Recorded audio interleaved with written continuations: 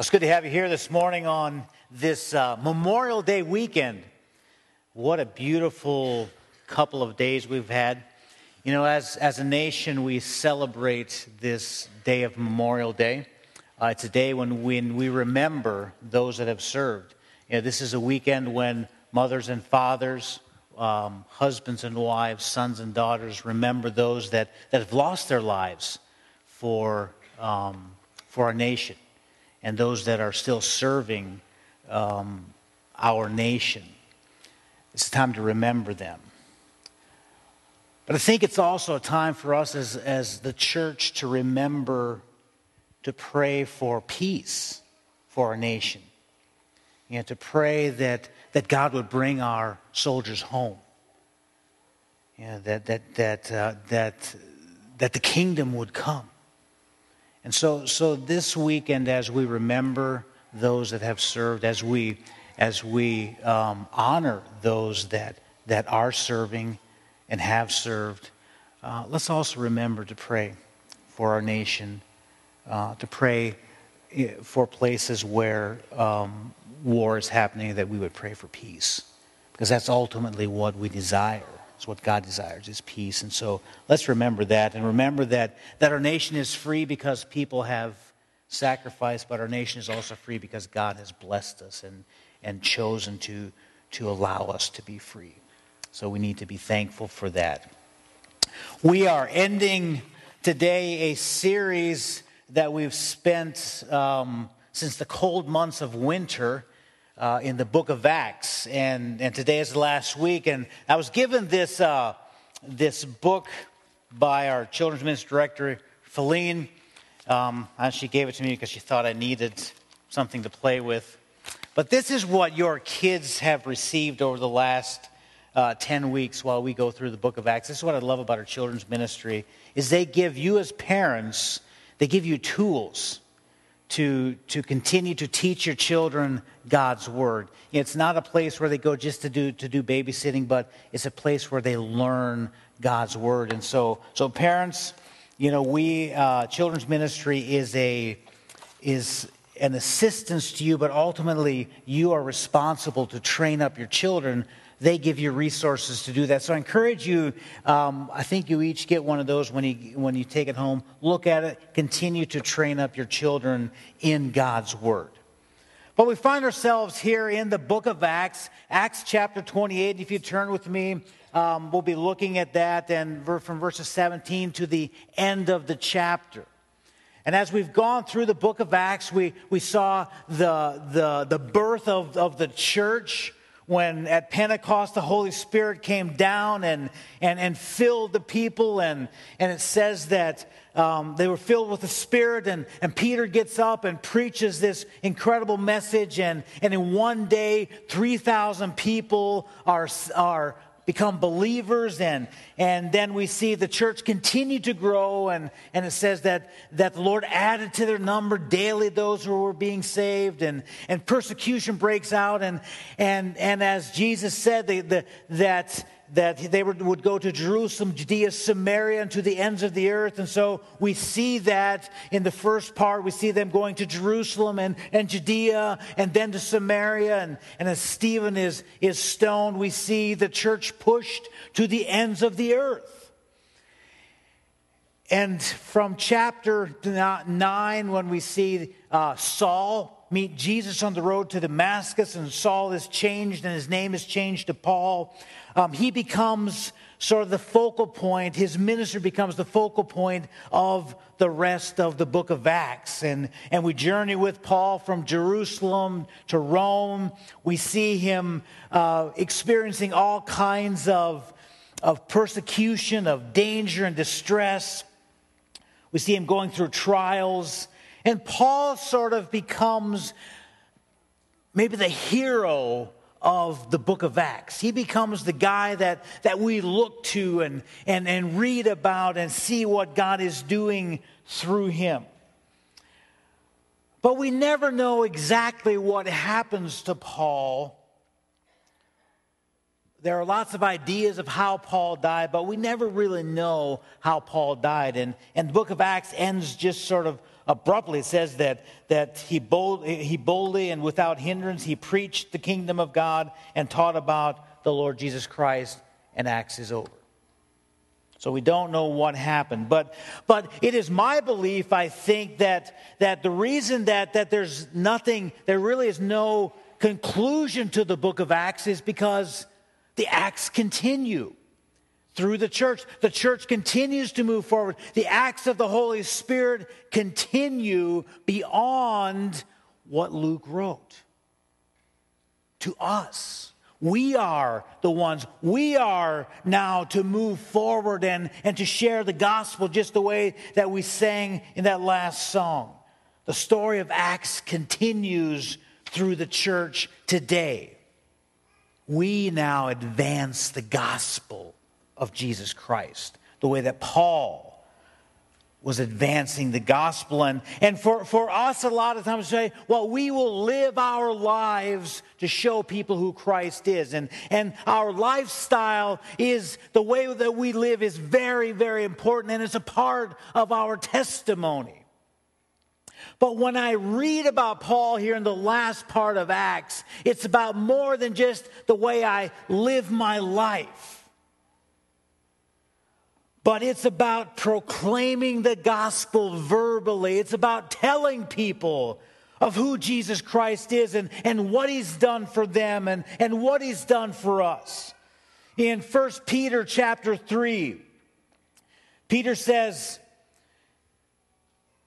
in your hearts, revere Christ as Lord. Always be prepared to give an answer to everyone who asks you to give a reason for the hope that you have. But do it with gentleness and respect. And I ask myself the question, am I prepared at all times to give an answer for the hope that I have? For the hope that I have in Jesus Christ? Am I willing? Am I ready? Am I looking for opportunities to share with people of the hope that I have? Because I think our strategy is, I think it's more out of fear that I just live my life. But Peter says we need to give reason for the hope that lies within us. Finding words to tell people, to witness to them, to proclaim to them what Jesus has done. But I struggle to communicate that with people. I struggle to find words. I struggle to find the courage to tell people.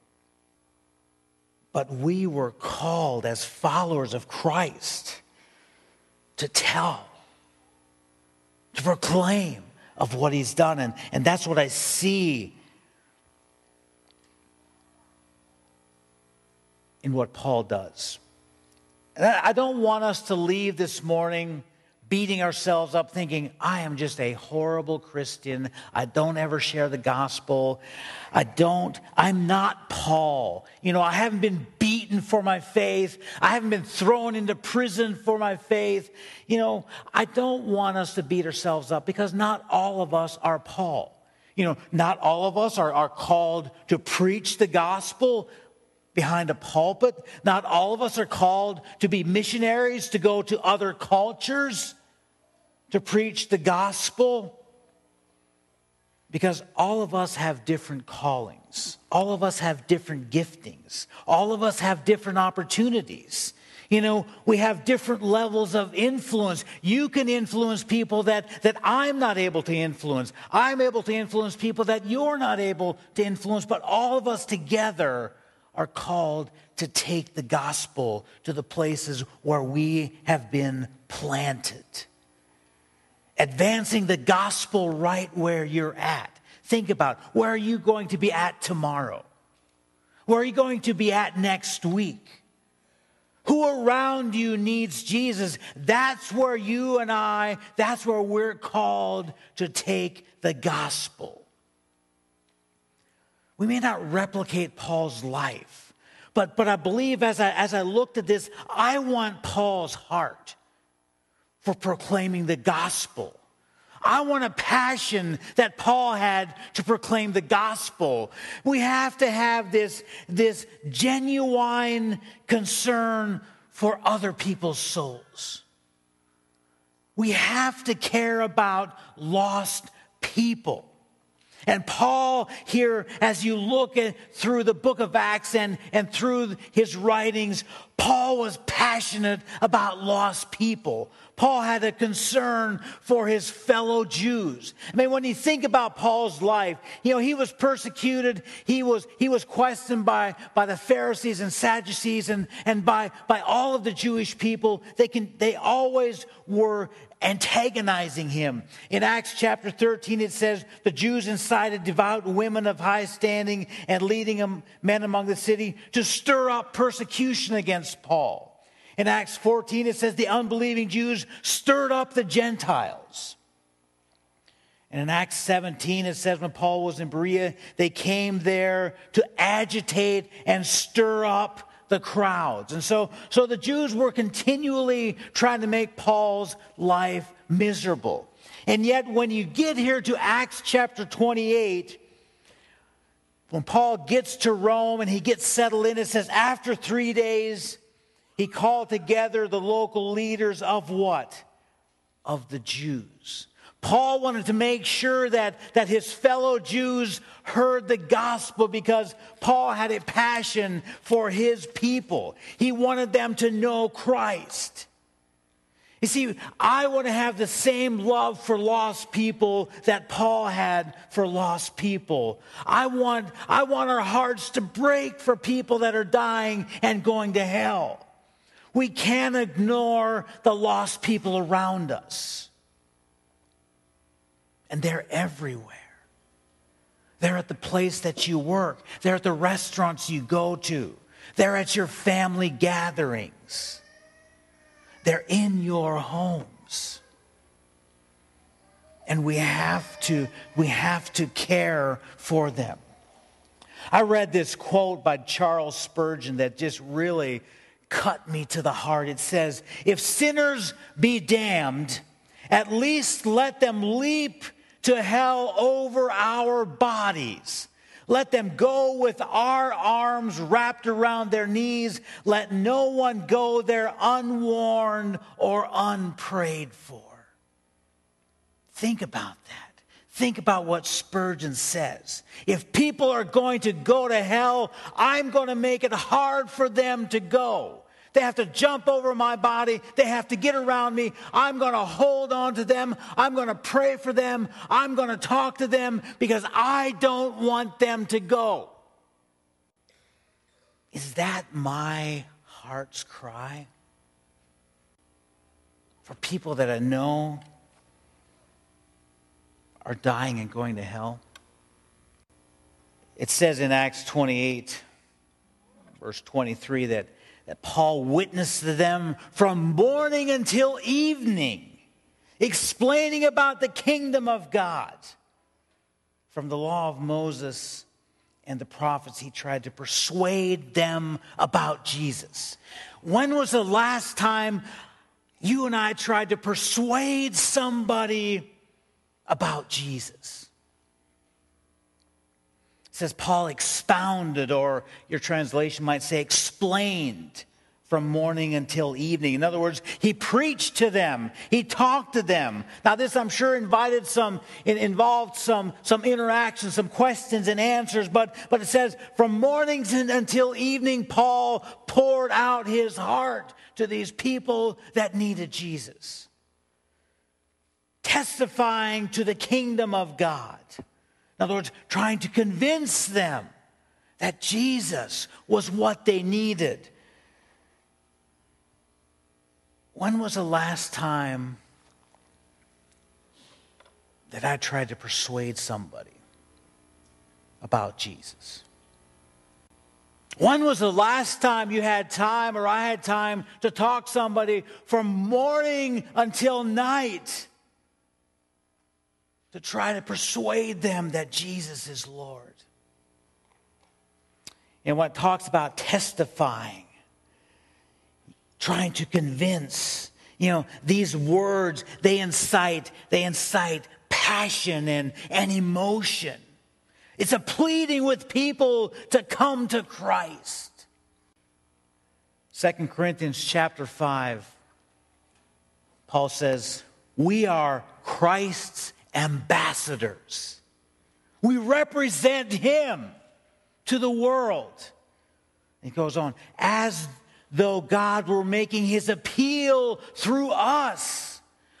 He says, we implore you on Christ's behalf to be reconciled to God. Do you hear the passion within Paul's writing that he's imploring them, he's desiring, he is wanting nothing more than for them to come to Christ?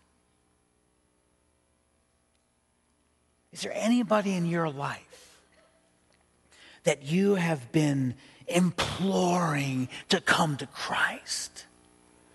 Passionately talking to them about their lostness and the one who can change that. You see, when I read that about Paul, when I read what Paul says, I'm convicted by that. Because I lack that kind of passion. I'm oftentimes content just to keep my mouth shut when I know in my heart that the person that I am interacting with, if they die, they would go to a Christless eternity. And yet I am willing to just be quiet. I choose to be indifferent about their eternal state. Can we afford to be indifferent? Because every single person, every one of you here, including me, we were all at one point destined to go to hell. Romans says that all have sinned and fall short of the glory of God. Apart from knowing Jesus Christ, we are all destined for hell, experiencing the eternal wrath of God. And Jesus is the answer.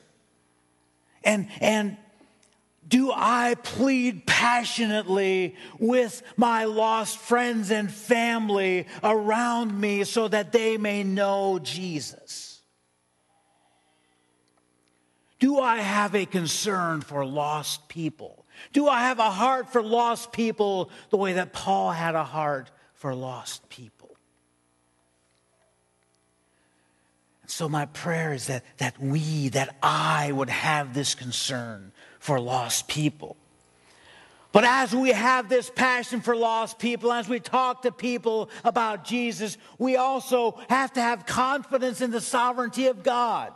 We have to understand, we have to be confident as we share, as we expound and testify and plead with them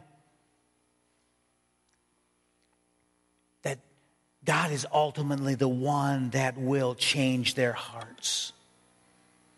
Somehow, this is a mystery to me that God uses us to share the gospel with lost people, but ultimately He is the one that draws them. He is the one that changes them. And I have to be confident in Him that He will change them. See, I think so often our problem is, or my problem is, that I want to change this person. I want to take them and shake them and say that you need Jesus. When I have to let God be God. I have to let the Holy Spirit do the work. Paul was confident in the sovereignty of God.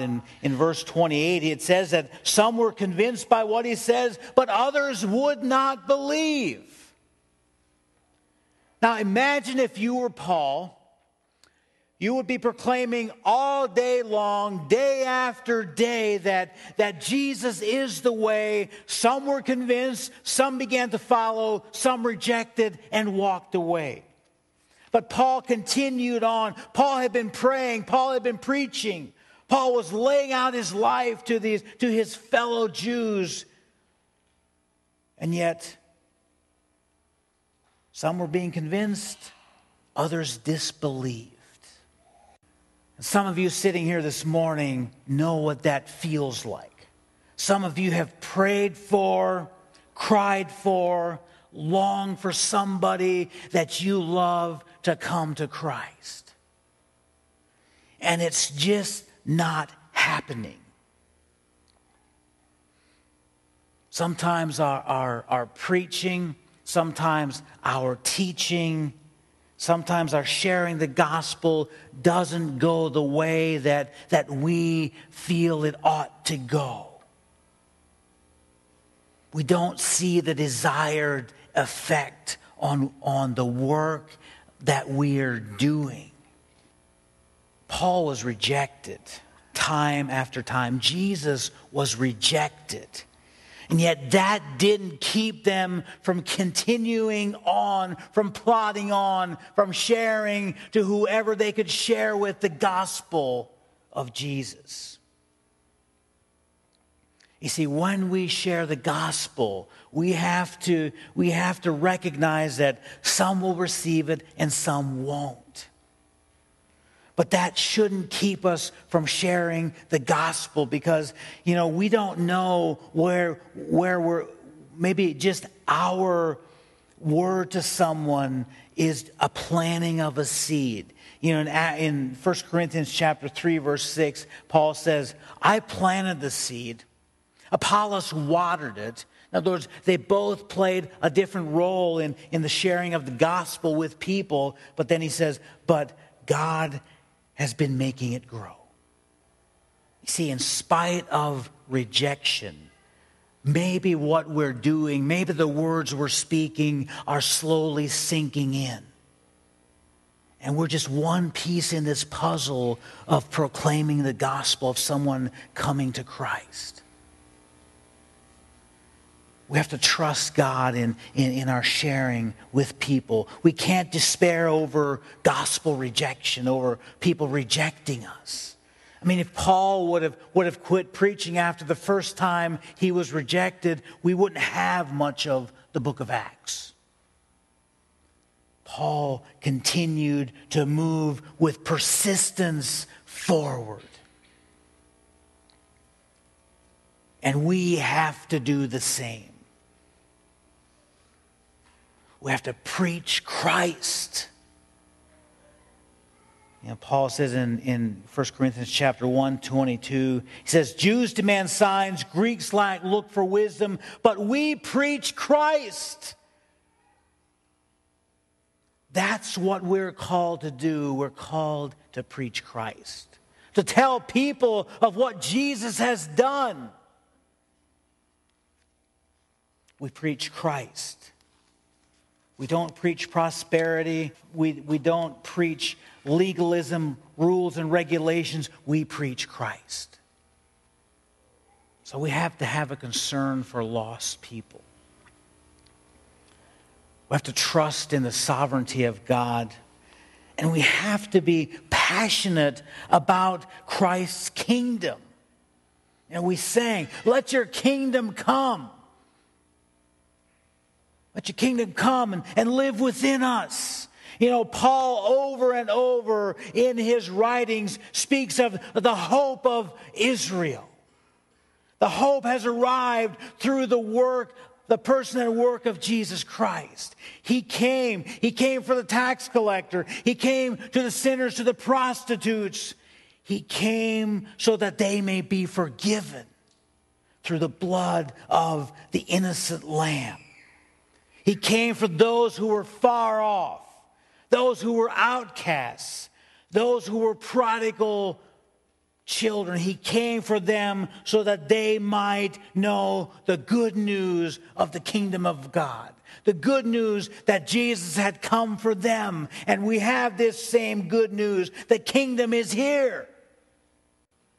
You see, we have this good news to offer to people. And we have to remind ourselves no one is too far away from God. Nobody that you know that is not a follower of Christ is not too far from God. He can reach them. And he wants to use you to reach them. And sometimes we think somebody is just too lost. But no, nobody's past is too checkered. Nobody's reputation is too marred to receive Christ. That's why he came.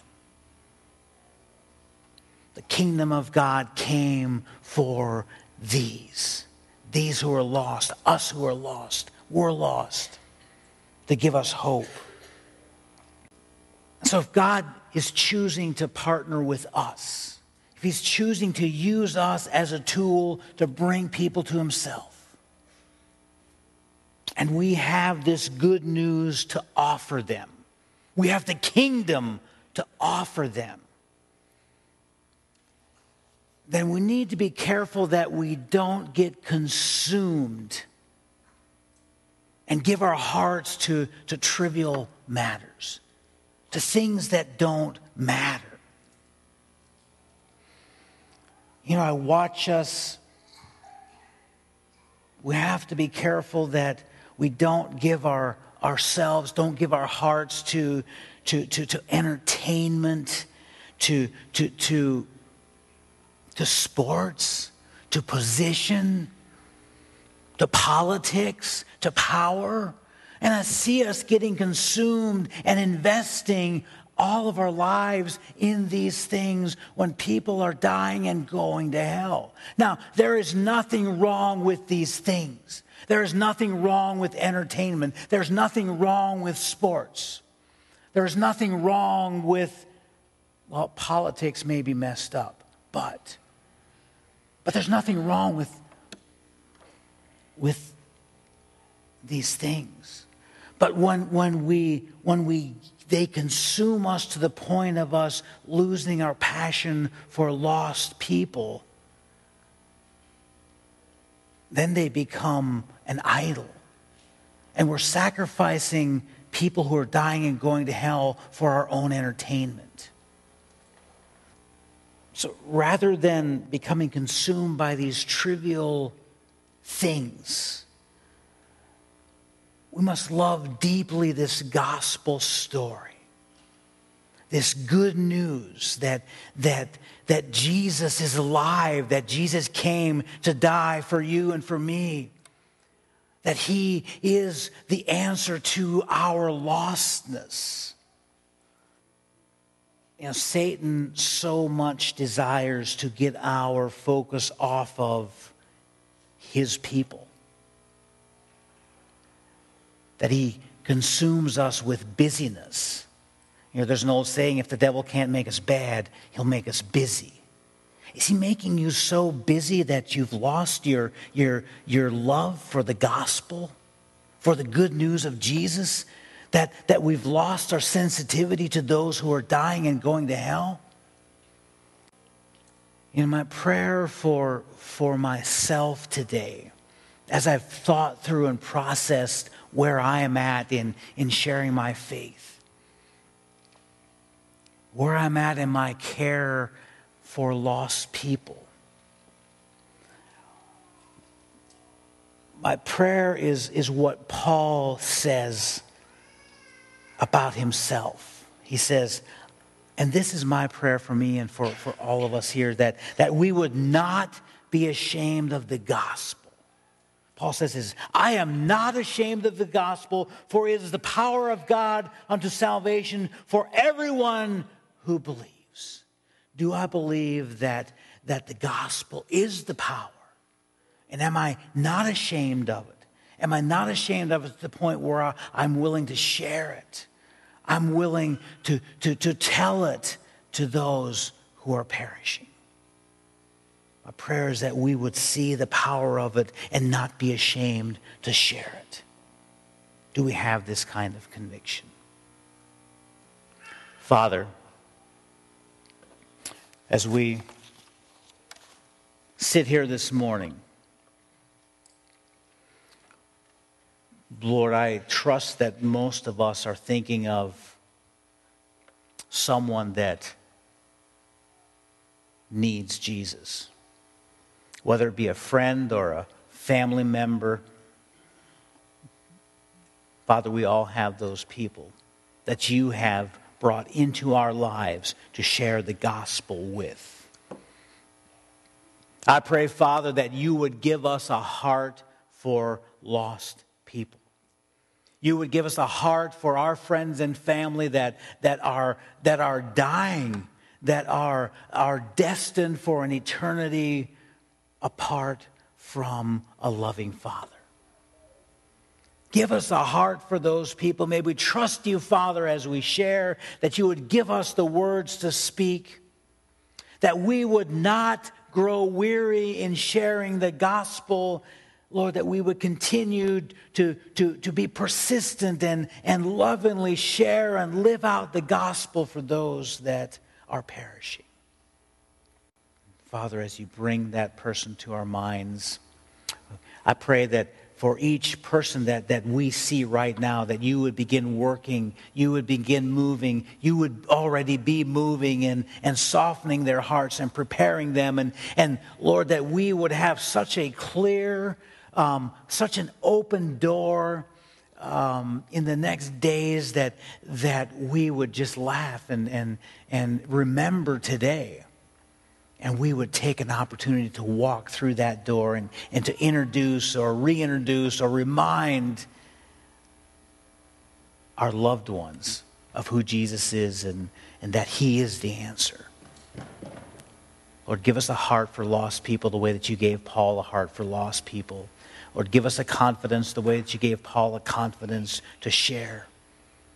And give us a persistence that you gave Paul to continue on faithfully in sharing the gospel.